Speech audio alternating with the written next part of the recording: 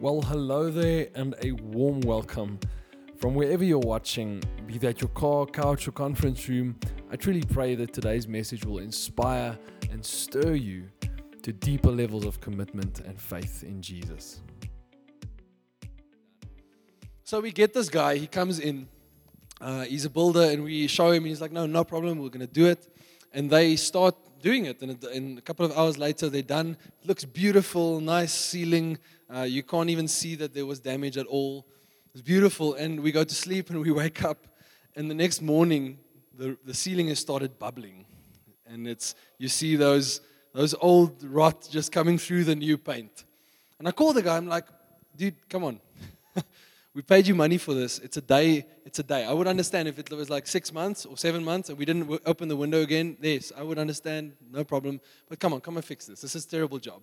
He comes back and he actually has the audacity to ask me for more money. He's like, no, I'll come back, but I'm going to ask you some more money for materials and stuff. I'm like, no, you don't understand, my friend. I gave you money already. Then things got a bit ugly where he became really, what's the English word for aspres? He was spiteful. He was really spiteful because he started scraping off the paint that he now put on new, because we said you're going to take everything off. You're not going to just paint over it. Take everything off. He stepped in that and he stepped all over our carpets in our home. White marks everywhere. Then he took thinners and scraped it. So now there's no more paint, but there are these like bright brown circles on our carpet. In the end, we literally had to take out the whole carpet and we had to put in new ceiling. It was really expensive. Sorry? Flooring. Did I say ceiling? We had to put in new flooring, which was really expensive. Thank goodness for December bonuses. And we put in new flooring. But the funny thing is, throughout all of this, you know how people are. He takes a smoke break, and you stand outside, you have a little chit-chat. I'm an extrovert. I love people. Stand and chat to him. Well, how are you? It turns out this guy is actually in our church. Very funny. I haven't seen this man in my life. Now, at this point, I've been here for a year. And yes, COVID and all that. But I don't know this guy from Adam. It's crazy. I have no idea who this guy is, but he says, no, we're in that church. We've been in that church for years now. I have not seen him here once. Not once, like literally not one time. He doesn't even know that I work here, and I'm on stage every single week. He does not know me. And he says, no, we love that church. We're in that church. Now, I have a name for guys like this. I call them CEO Christians. You know what that means? Christmas and Easter only. CEO, Christmas and Easter only. That's the only time you see that guy in the church, is when it's Christmas or Easter. Now, I want to make a statement. Listen to this. It's Archbishop William Temple. He says two things. Firstly, this is not on the screen. He says that the gospel is very personal, but it's never private. The gospel is very personal, but it's never private. The problem with CEO Christians is that they take Christianity for themselves and they think it's a me thing. And I attend a couple of events now and then, and that's what makes me a Christian. The fact is, friends, that coming to church doesn't make you any more Christian than going to McDonald's makes you a burger. Right? So these CEO Christians believe that if I go Christmas and Easter and maybe Ascension, like some years, we'll see how we feel. Maybe Ascension service, I'll come to church and that, I'm good, I'm sorted, I'm going to heaven, good, got my ticket. That's not the gospel, friends. The gospel, in its meaning, we looked at that last week, in its meaning, euangelion, right? Remember that word? The Greek word for gospel is euangelion. It means good news. What do you do with news?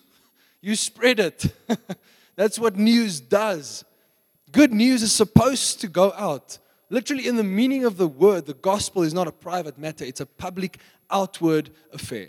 It's something that you take into the world. Another quote by Archbishop William Temple. Listen to this. The church is the only organization on earth which primarily exists for the benefit of non-members. Think about that for a moment. Every single business on earth is there to give their members something and to take your money, obviously. We were at the Discovery buildings the other day. Now I know why I'm paying so much every month. It's crazy. But every other business on earth gives your you give them money and they give you a product back. The church doesn't do that. We live not for you guys who are sitting here. We're living for everybody who's out there. The gospel is not for us. And yes, it is for us and it saved us. But now our job is to take it out there. Jesus echoes this in John 20:11. He says the following. Jesus said to them again, peace be with you. As the Father has sent me, even now I am sending you. That is a massive statement right there. If I can unpack this, can I paraphrase this? Jesus saying, just like God sent me in the manner that He sent me, in that same manner I am now sending you. The way that we find out how we take this gospel out is to look at Jesus, how He came into this world. We're sent like Jesus. That means that our going should look like Jesus is going. The thing is, I think it's Annie Stanley who said this, Jesus is not only the message we take into the world, He's the model of evangelism. He's not just the message of evangelism, He's the model of evangelism. The answer to the question of how I'm going to take the gospel to my friends, that was we said last week, right? We've got this burning thing in our heart.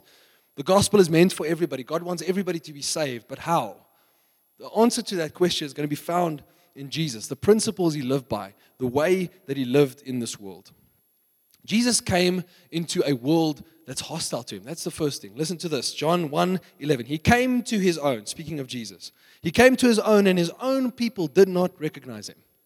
His own people did not recognize Him. Jesus came in humility. Did He come in as a king and said, thou shalt fear me, thou shalt bow down? I sound like Bane there, sorry. You think darkness is your ally? He didn't come in this glorious manner out of the clouds. He came down and He said, now everybody will understand my gospel and you'll worship me. No, He came as a baby. He came in humility. He came to the world in the manner that people come into the world. Think about that for a moment. Jesus came to us, not in a special way. He came into the world like any other human would. He was shaped like us. He was in a human body. He came and he lays down this model. He comes in humility, in a manger. He's a baby. He's dirty. In the same way that Jesus is sent into this hostile world. Imagine that for a moment. One moment you're in heaven, right next to the Father, in perfect communion with Him. And the next moment He says, all right, my son, you've got a job to do. Here you go. And He plants him in the womb of Mary by His Holy Spirit. It's crazy. One moment, King in heaven, above all time and matter and space, and the next moment, a little fetus. Think about that for a moment. He came in humility. It's such a contrast to what the church does sometimes, right? Jesus comes in humility to this world to save the world. But the church, many times we go out, we put up our posters, we Bible bash people. No, the Bible says. I hate it when people do that. It's like going to a hockey game and telling them, no, you made a foot fault. It's like applying netball rules to rugby. You don't apply our rules to the outside world. And the church does this. We don't come in humility. We come with force. We come with anger and we come with, no, you have to do what we do. We're right, you're wrong, you're going to hell. Many times I've seen this happen. And what happens when that happens is that people hate the church, right? If we go out Bible bashing everybody, quoting scripture to everyone, showing them where they're wrong, judging everybody, people actually get a hate for the church. They get a hate for Christianity. And instead of discipling them towards Jesus, instead of giving them this gospel, we're actually pushing them even further away. No, Jesus lays down a model. He goes into a world in humility and He lives there. He comes into a world as a baby. And for 30 years He grows up. I always say this, but Jesus went through puberty. Think about that. He had all the emotions that we go through. He smelled just like a teenage boy. He probably played with his friends. He probably fell down and cut his knee. He was a human. He went through all of the motions. He went through adolescence. He probably had he didn't have a midlife crisis. But he went through all the motions that we go through. For 30 years, He comes and He lives in a world, not preaching, not doing wonders, not doing anything, not even saying that the kingdom is coming. For 30 years, Jesus just is. He just is there. He just comes down and He stays. That's the model Jesus lies down. He says in John, He says, as the Father has sent me, He sent me from heaven to come and live among you. So I'm sending you to go live among the world. I'm sending you to go and live in the world. You're not of the world, but you're in the world. I've got a name for this. I think Jesus was incarnated, right? You know that word? In, and karn, which means flesh. He was in flesh. Now we are to be an incarnational church. We in our flesh have to go into the world and be there. We have to be firmly planted with this gospel in our back. Are you with me? Do you understand that? That Jesus came into this world and He lived here. He didn't come in preaching. He didn't come in doing all these things. For 30 years, He just was. Jesus was just somebody's neighbor for 30 years. For 30 years. But we are to be an incarnational church who lives the gospel instead of preaching the gospel. That's the point I want to make. Now we're going to delve in how we do this because I know it's harder than it sounds. But just to say, this is the dream of Doxodeo. Our one-liner, if you will, is to transform cities into places where God reigns. How do we do that? By bringing His transformational presence into the world. What happens when a gospel enters a life? Change, transformation. It has to. I always say, when the gospel enters your heart, you become a better husband. You become a better wife. When the gospel enters your heart, you become a better parent for your kids. Or a better kid for your parents. You become a more hardworking person. When the gospel enters your life, you ought to live every moment as if you're living for God. Christians are actually supposed to be the best type of people because we've got this good news inside of us. How do we do this though? How do we get the presence of God into the world? Listen to this. Ephesians 2:22. In Him, you also are being built together into a dwelling place for God by the Spirit. You are God's address. I always say that. You are His address. He lives inside of you. You're His address. And when you go into a world, you as a human being in your flesh, go into your workplace, into your school, into your family, you are the presence of God entering that arena. You are His address. He lives in you. And when you enter a space, God enters in with you. And there has to be transformation. Come on, amen, right? When we enter, God enters. Now, to further understand this concept of being present, because I think that is the number one way evangelism is going to happen in the next couple of years. It's not going to be by crusades and thousands of people getting together in a stadium and somebody telling them, if you were to fall dead right now, where would you go? There's a place for that. 100% there's a place for that. But I think the way that God is going to spread His gospel is by us as Christians going and being in the world. Living in the world. As Jesus was sent into the world, we are sent into the world. To further understand this concept of being present, I think there are 3 dimensions we can look at. Now, you're going to hear these 3 things a lot in the couple of months to follow and maybe the next year. It's 3 things. We're to have a fathering presence in our world. We're to have a faithful presence in our world. And we're to have a fruitful presence in our world. Fathering, faithful, fruitful. I'm going to dive into them, each of them quickly. Now, Jesus modeled the fathering presence perfectly. Jesus lived every single moment of His life knowing that there was a bigger plan. This is what we spoke about last week, right? We as Christians are supposed to know that God has a plan for the people next to us. You have to go home tonight with the knowledge that God wants to save your next door neighbor, if they're not saved already. When you go to work and that guy is driving in front of you, you are to walk in the knowledge that God has a plan for that man's life. God has a plan for every single person. We said last week that He desires everybody to be saved. So this fathering presence is just us walking into this world knowing that God has a plan. Knowing that God has a plan for every single individual. CEO Christians don't understand this. They go throughout life and they think the purpose of the gospel is to preach on Christmas, Easter, and Ascension.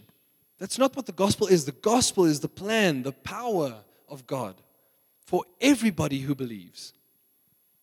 To have a fathering presence is to go into your workplace and to look at people differently.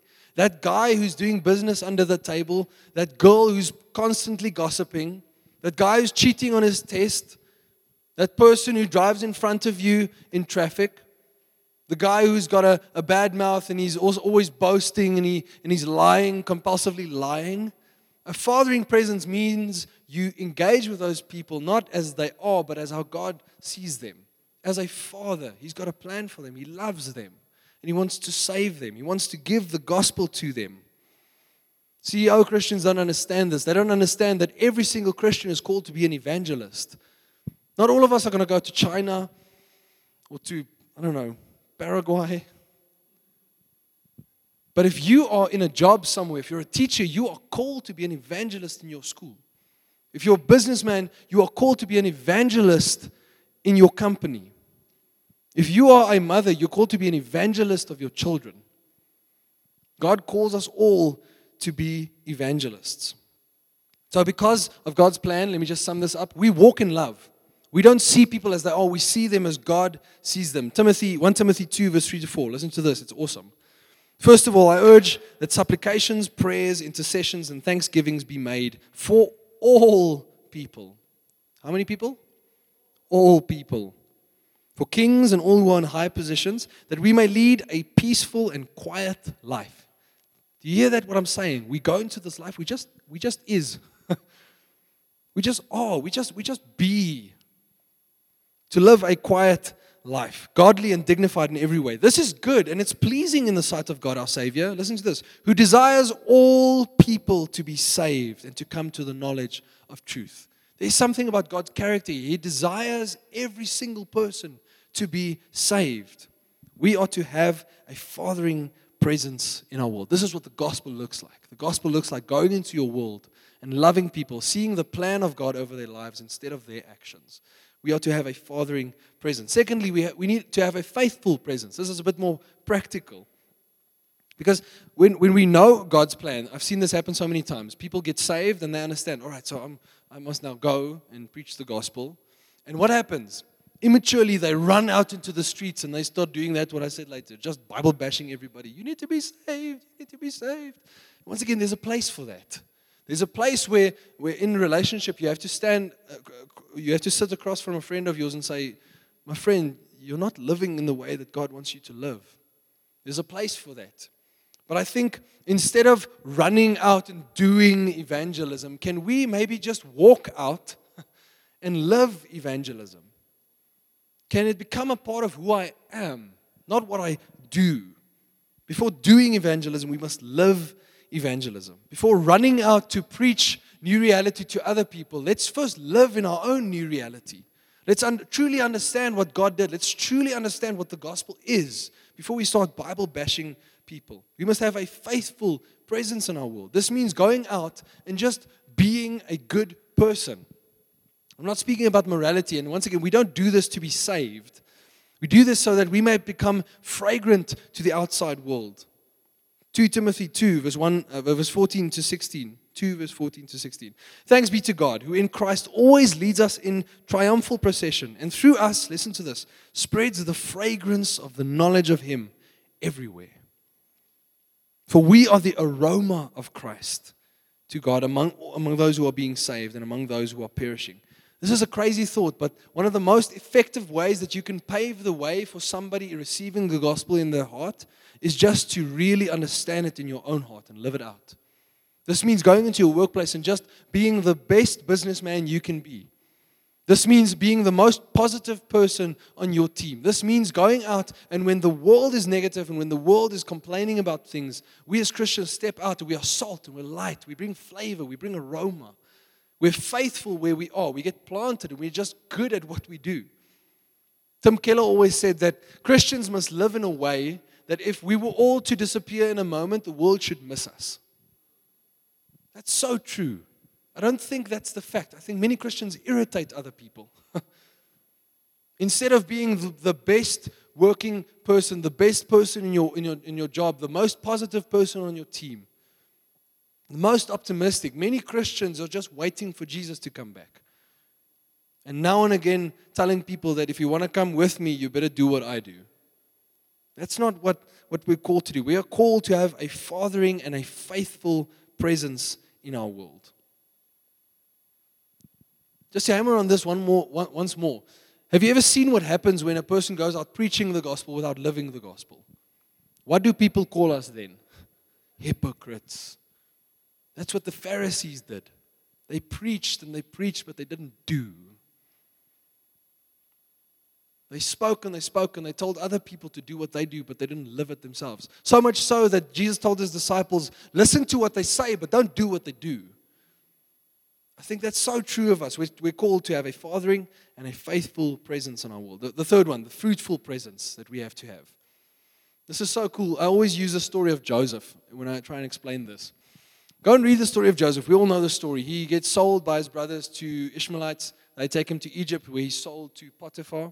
Potiphar is a high-ranking official in Pharaoh's court, and he's got a mansion, and he gets Joseph to do his dishes, and he's a slave for Potiphar. And God starts blessing this guy, right? We've read the story. He becomes the head of the house. And listen to this verse. It's crazy. Genesis 39:5. It says, from that time that he made him, that's Joseph, overseer of his house and over all that he had, the Lord blessed the Egyptian's house for Joseph's sake. The blessing of the Lord was on all that he had in house and field. God blesses a pagan. God blesses somebody who's not even one of his people. God blesses a person who's probably offering sacrifices to Ra and Osiris and all the Egyptian gods.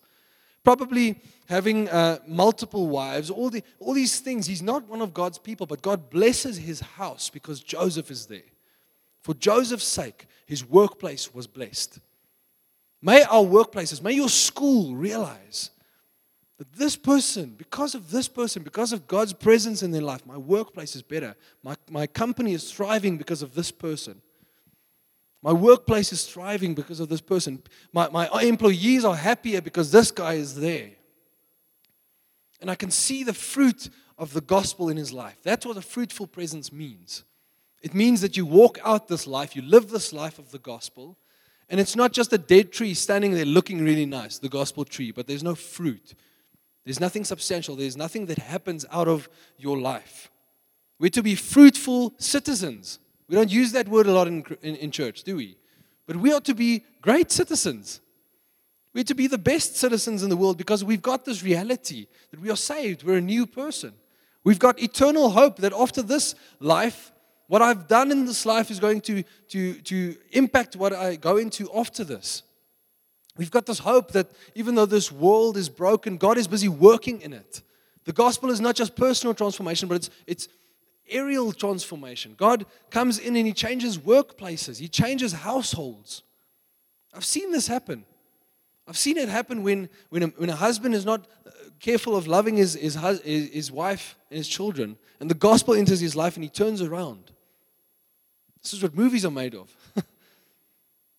We're to have a fruitful presence. Marco, I hope you don't mind me telling this story. I should have asked you beforehand, but yeah, you're cool.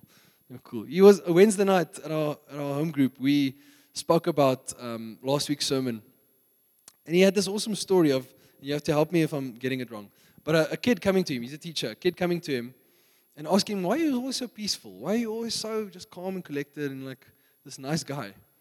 And then without him saying anything, the person goes on and says, is it because of Jesus? How awesome is that? Imagine if the fruit in your life, imagine your way of living sparks a question in your neighbor. Why are you like this? Is it because of Jesus? And that opens a discussion where you can just say, yeah, I've got a peace that surpasses all understanding. I've got a Savior in my life. I don't worry about death because I've got a Savior who conquered it. Imagine that. If you can go into your workplace, into your school, your home, your wherever you are, the shopping center. Imagine if a teller can ask you, why are you so cool? And you can just say, you know what? It's because I've got a gospel. I've got a message. God saved me and He planned it from the beginning. We're to have a fathering presence in our world where we understand God's plan for the world. We're to have a faithful presence in this world where we're constantly walking with fragrance and aroma. Where we enter a room and people know, Jesus has come in here. And we're to have a fruitful presence where as we walk out with this fragrant, aromatic life, things start happening around us. We are blessed. Our homes are blessed. Our workplaces are blessed because of us. People see the fruit of our labor. And they ask, why is this person so blessed? Why is this person so happy? Why is this person so peaceful? Why is this person always optimistic about the future? That's what a faithful and a fruitful presence looks like. I want to land this sermon. We're going to have communion in a moment. And I love communion. It's such a special thing that the Lord gave us. I'm so glad, I'm so happy He gave us something physical. Because so many times we struggle with all these spiritual and philosophical questions. I'm going to get that one later, don't worry. We struggle with all these questions and these big things, but God gives us these two things, something physical, a piece of bread, and some wine or grape juice. And He says, make it real for yourself. Do this in remembrance of me. Do it often. Every time you think of this, every time you do this, think of the blood that I gave. That's the gospel, guys. Those two little things there, bread and wine, that's the gospel right there. Remember what we said last week? God sent His Son, and He made this plan from the beginning that one day somebody had to die for sin, and that was Jesus. So we're going to use communion. I want you to use communion today and ask yourself, how am I going to have a faithful and a fathering and a fruitful presence in my life? Because here's a fact, guys. Here's where I want to land it. You don't have to do it yourself. You've got a God who gave His life for you. You have a God who sent His Son to die in your place. And after that, He sent a Spirit into your heart to help you, to give you wisdom, to speak with you constantly. But I think so many times it's not real for us. So won't you take these physical sacraments, take them in your hands. Eat the bread and remember that His body was torn for you. And not just for you, but for every single person around you. I wonder if it's not a good idea to quickly, just before you take the sacrament, just before you eat the bread and you drink the wine, just close your eyes and quickly think, who are my neighbors? Quickly think, who are the people around me that need to know that there's a person who bled and died for them? And eat that and make it real for you. I'm trusting that God's going to make it real for you. And then go out and go live this gospel. Go preach this gospel. And if necessary, use your words. I think it's Augustine that said that. Go out, preach the gospel, and if necessary, open your mouth. Let's have a fathering and a faithful and a fruitful presence in our life. Another thing, if you are in a group here, it's such a special thing to use communion together. Take one of those breads, break it off. Literally, I love to do that myself. To take a piece of bread and break it and see how the fibers are pulling out of each other. I love to do that because it's a physical thing. I can see it. Just like that, His flesh was torn.